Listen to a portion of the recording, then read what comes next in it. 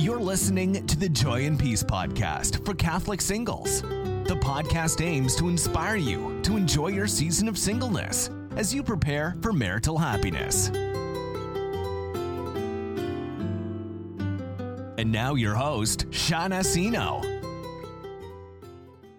Hi, this is Shana Sino. Thank you for joining us at the Joy and Peace podcast for Catholic singles. I have a quick question for you. Is writing a book in your bucket list? If the answer is yes, I have a gift for you. I've written an ebook called Why You Need to Write a Book, and I'd like to give it to you for free. In this ebook, you will discover the biggest rewards of becoming an author, how to succeed as an author, and the 10 compelling reasons why you need to write a book. You can download it for free. Just go to theauthorsvoice.net/book. Again, that's theauthorsvoice.net/book. We'll also put the link in the show notes. Alright, enjoy the podcast! Hi, this is Shansino, your host for the Joy and Peace podcast. And today we have another guest who is from the US.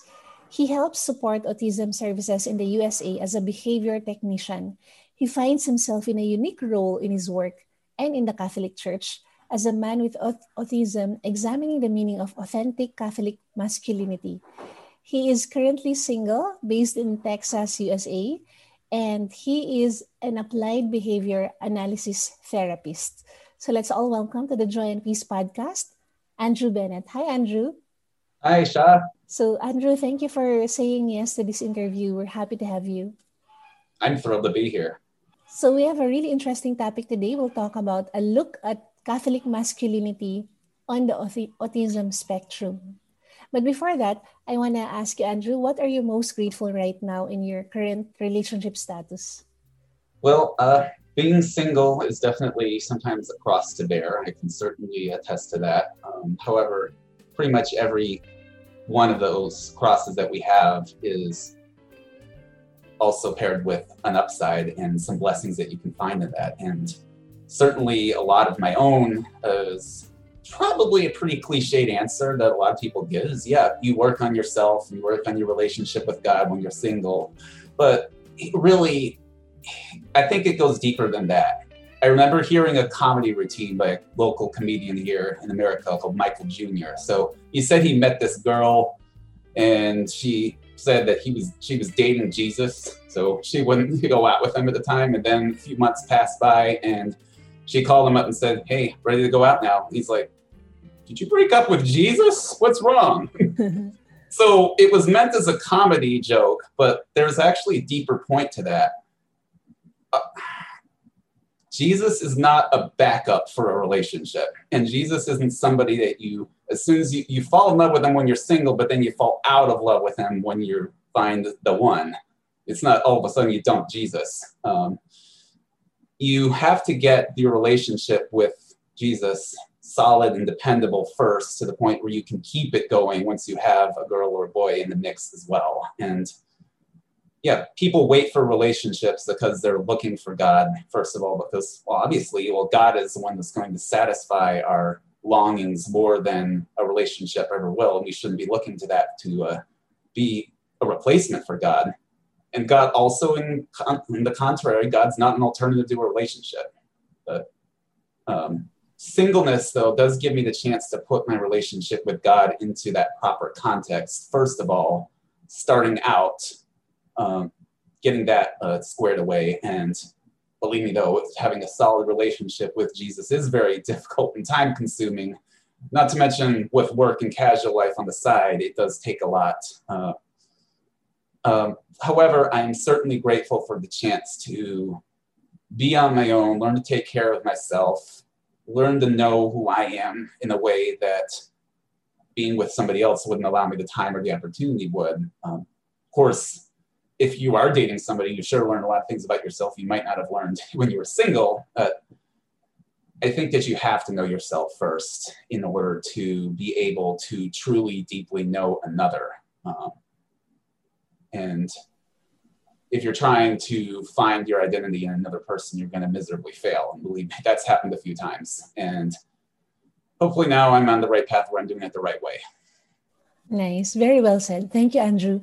So, Andrew, our topic is quite interesting. I think this is the first time we're tackling this topic on autism. So, what are some of the truths, myths, and misconceptions about what autism is?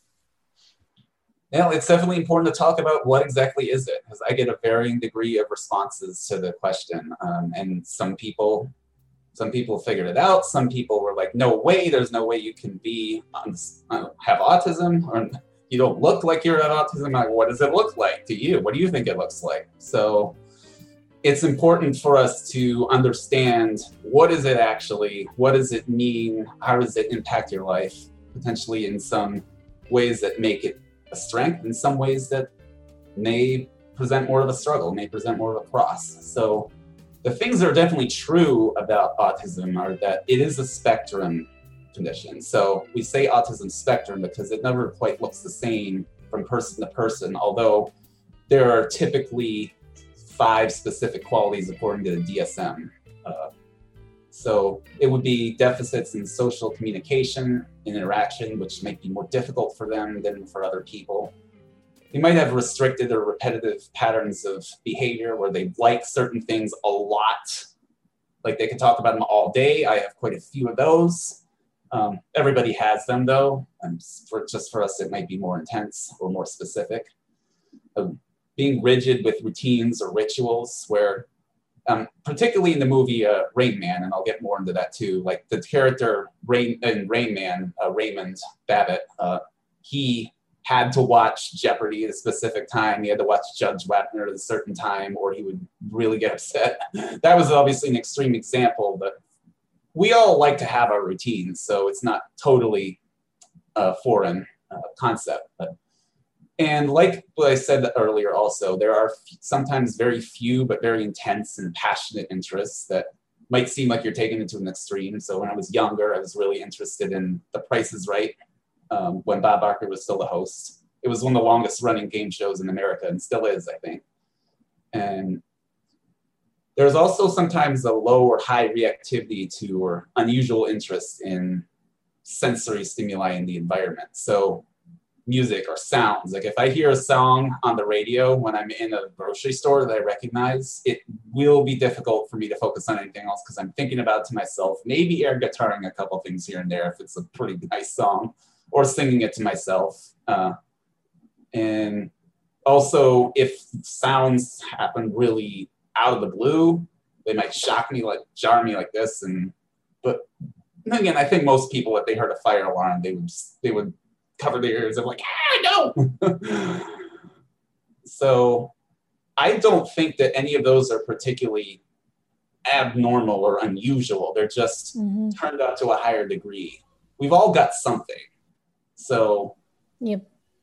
So it's to some degree a misconception that autism is disordered or different or unique. I mean, or there are certainly things about it that might seem disordered to the general population, but really, for the most part, it's just typical human traits that can be exaggerated. Or it's also partially true that autism is hereditary. We think so, but we're not sure yet, and that it's based in neurological differences in the brain. That's why there's actually a term called neurodiversity, where we're framing it as our brain's just different. It's not better or worse than anybody else's. There are some things that are false understood in popular society. So going back to the example of the movie Rain Man, that was awesome for bringing awareness of autism to the general population. However, not every person with autism is a savant, which meant, so in the movie, he was able to remember numbers from memory, count 500 minus 10 matchsticks, and count cards in Vegas, so he was able to make almost 6 figures so that he could pay off his brother's debt. And it's also not true that all people with autism have intellectual disability.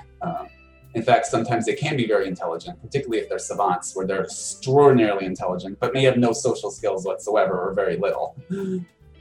20 years ago or so, it was commonly perceived that people with autism couldn't hold down jobs or live independently, or couldn't have successful or healthy relationships and don't have visions, dreams, or emotions.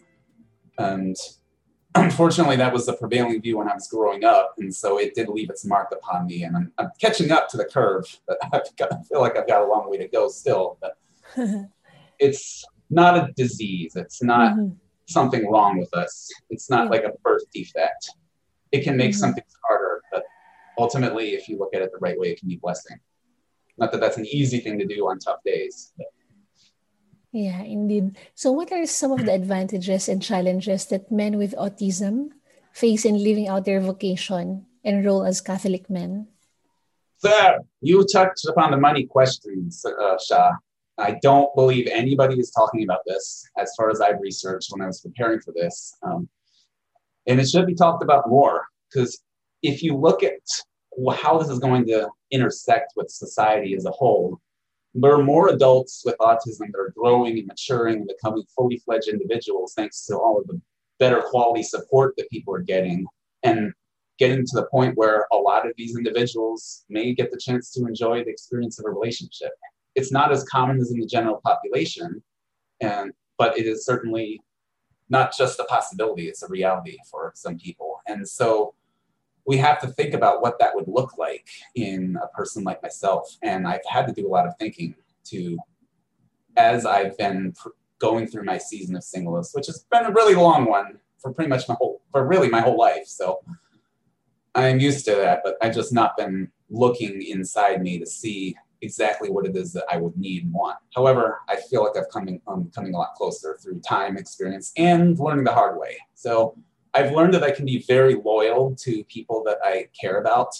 And because we can be very intensely and passionately interested in certain things, potentially even people, it can mean that we might do anything really and go above and beyond to ensure that the person that we love is happy.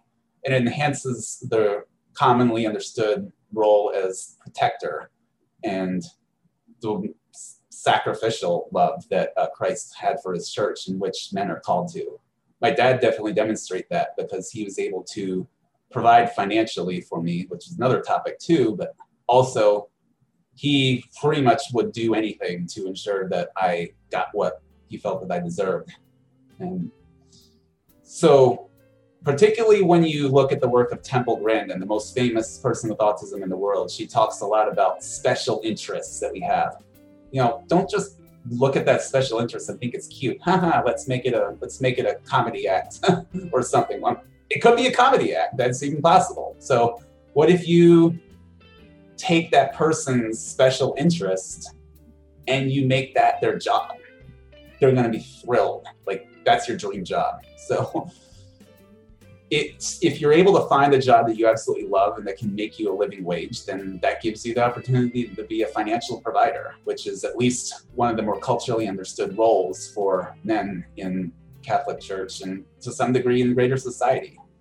So one of my biggest special interests is cooking and food from around the world. Right now I've cooked, I think, from 106 countries.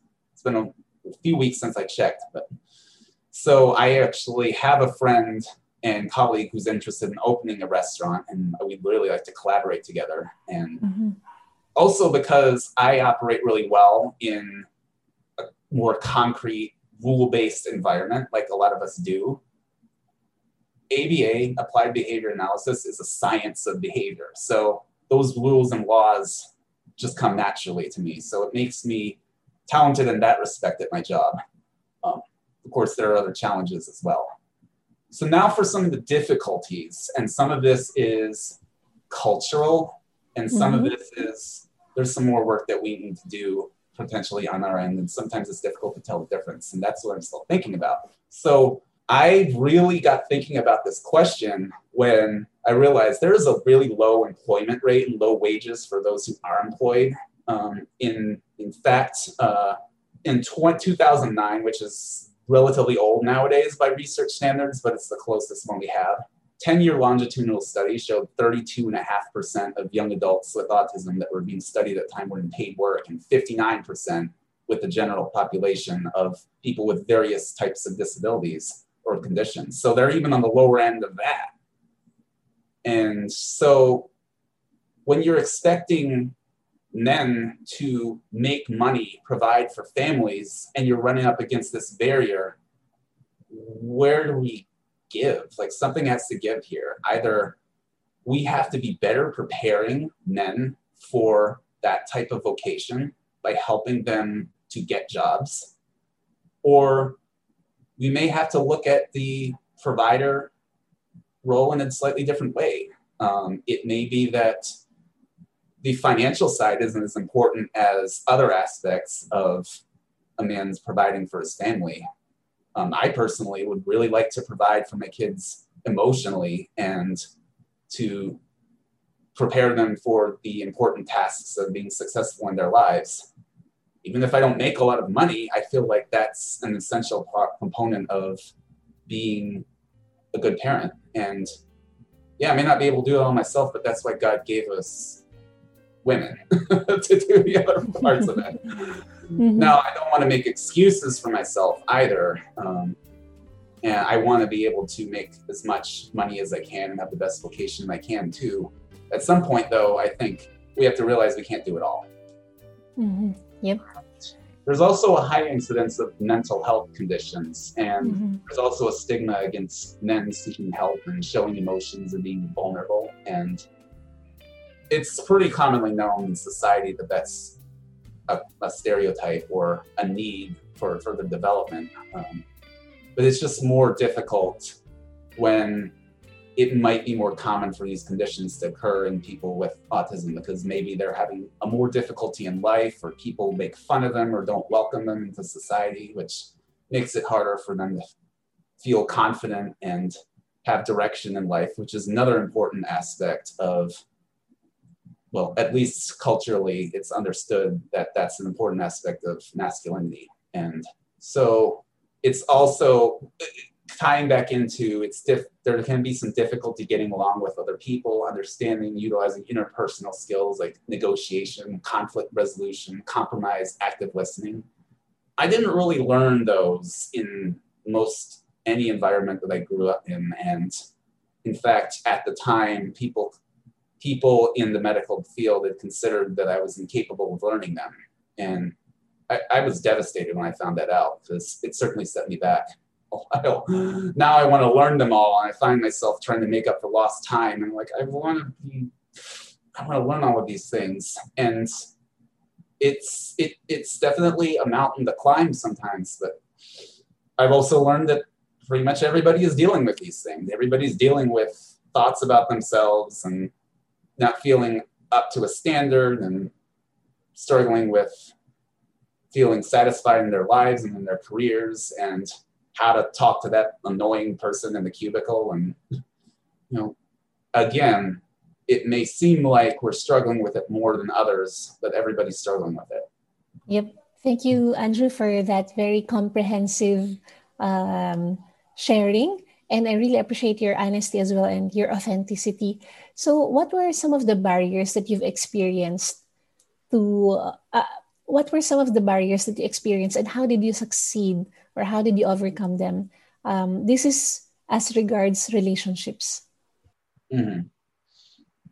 So there are definitely some barriers that I faced throughout my life in forming good and healthy, godly relationships that I find myself having to learn the hard way over and over again. And as I grow to be more socially and emotionally aware, I get more tools to cope with them. So, Sha, it's a quite often stereotype that fantasizing or daydreaming about the future and thinking about the other person all the time. People say that's a women's thing.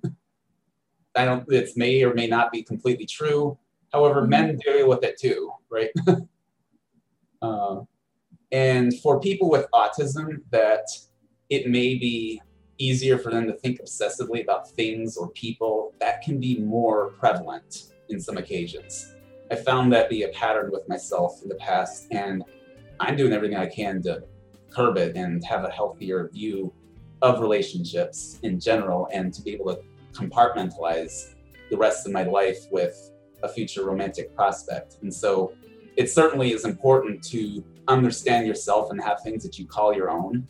So my interest in working in restaurants and being around food, as well as my job as a behavior analyst. And I even have a cooking show that I've been recording episodes of for YouTube. Mm-hmm. So these are my own personal passion projects that give me my own identity, so that I don't feel that I need to seek that out in another person, but also finding that identity in God and embracing that He is the one that gives me the strength and uniqueness and identity and the encouragement and the self-worth that we need. So I found that the interpersonal growth and development just was not there when I was younger. I found that out, that it wasn't easy for me to be vulnerable or to take the other person's perspective or to really show genuine interest in another person for a long period of time. And I've come a tremendously long way. I think you have to do it with practice. And so I've gotten to the point where those are easier for me. On tough days, they're still really difficult. But, so to review the point about the other person, that when you're in a relationship might fill holes that are in your life still, and particularly is difficult when the other person is giving you things that you're looking for and that you feel that you're lacking, and maybe other things in your life don't. It would feel logical to spend your time with them and talk to them pretty often. And it's difficult when you get to that point where you find that happiness in another person, to realize that that's transitory and that there's a greater happiness that you find in God and in being who you are yourself. Yep. So I find that I've overcome that the same way, is that. Wow. And that is so important. So it's difficult sometimes to look past the surface feelings and the high that you get when you're with somebody that you care about tremendously. Pretty much anybody that's been in a relationship can get this. Like when you have a really wonderful date with somebody, or you get to call them late at night or do something super nice for you, don't you feel great? Of course you do. Right. Well, hopefully you do. If you didn't, then why would you be dating them in the first place? So It's harder to look deeper and realize that there's a purpose beneath that. So, and if you don't understand why you're in a relationship, then no how is going to work for you. But the corollary to that is Nietzsche's quote that he who has why in his life can bear with almost any how. So once you know why you're in a relationship, you know that you're in it hopefully for the right reasons. I heard a song recently by a rock band called Wet. It was called Got to Be About Love. And this transformed the way that I viewed relationships, honestly. The opening line was, "You're not in it for the pleasure. No way in hell you'll stand the pain." And the way that I led that line was, nobody wants a relationship based on pleasure of any kind. Because as soon as some kind of pain occurs, which is inevitable, then you want to get out of it, because this isn't what you signed up for. It's like, was this in the fine print? No. Nobody ever tells you about the hard times. They just say, I love to be in love. It's great. So, but the chorus emphasizes a relationship has got to be about love, trust, getting through hard times, faith, and hope. Otherwise, you never want to get through the hard times at all. You don't want to go through the valleys to get to the mountains if you didn't realize the mountains were there or that they were worth climbing. It's not a Christian song, but it sure has a lot to say about God's plan for love, and more so than a lot of Christian songs do. Right. Thank you for sharing that. I liked what you said about you have to know the why, because I believe it's so important to know why you're doing certain things. I remember the book of Simon Sinek, Start with Why. It always, in relationships and also in business, it is important to know the reason why you're doing it first, and then the how. Then if your why is big enough and deep enough, then the how will follow. It's easier to find the how. So thank you for that, Andrew. What can the Catholic Church do to support the autistic population and give them the skills to be successful in their roles, in your opinion? Well, it's a very important question, and one there a lot of the work has to be done. And so I think for me, the things that I've wanted for a long time, the things that have helped me so far, good access to quality friend groups that are strong in these areas of interpersonal relationships and can really be helpful and can be patient listeners and are able to make a relationship two-way as well. So they're able to involve you in the conversation. So it's not just somebody's just trying to help me out and that's a one-sided relationship. It's important for it to be two-sided. The accountability partners in relationships are important. That's only been recently that I've been able to get one, particularly right now while I'm working through the book Dating Detox by Kevin and Lisa Cotter. That was my Lenten exercise. I figured, hey, it's 40 days long. Lent is 40 days. Aha! What is that? You'll have to have 40 dates? It is me having 40 dates? No, that's never happened. So, 40 days. It's a 40-day journey through different areas of understanding what relationships are and certain attitudes or past behaviors or current behaviors you might be engaging in that are making this difficult for you. And I see. 40 days. All right. It's like it's a detox. They call it dating detox. Like, ever done a juice cleanse? It's the same thing, but for your love life. So,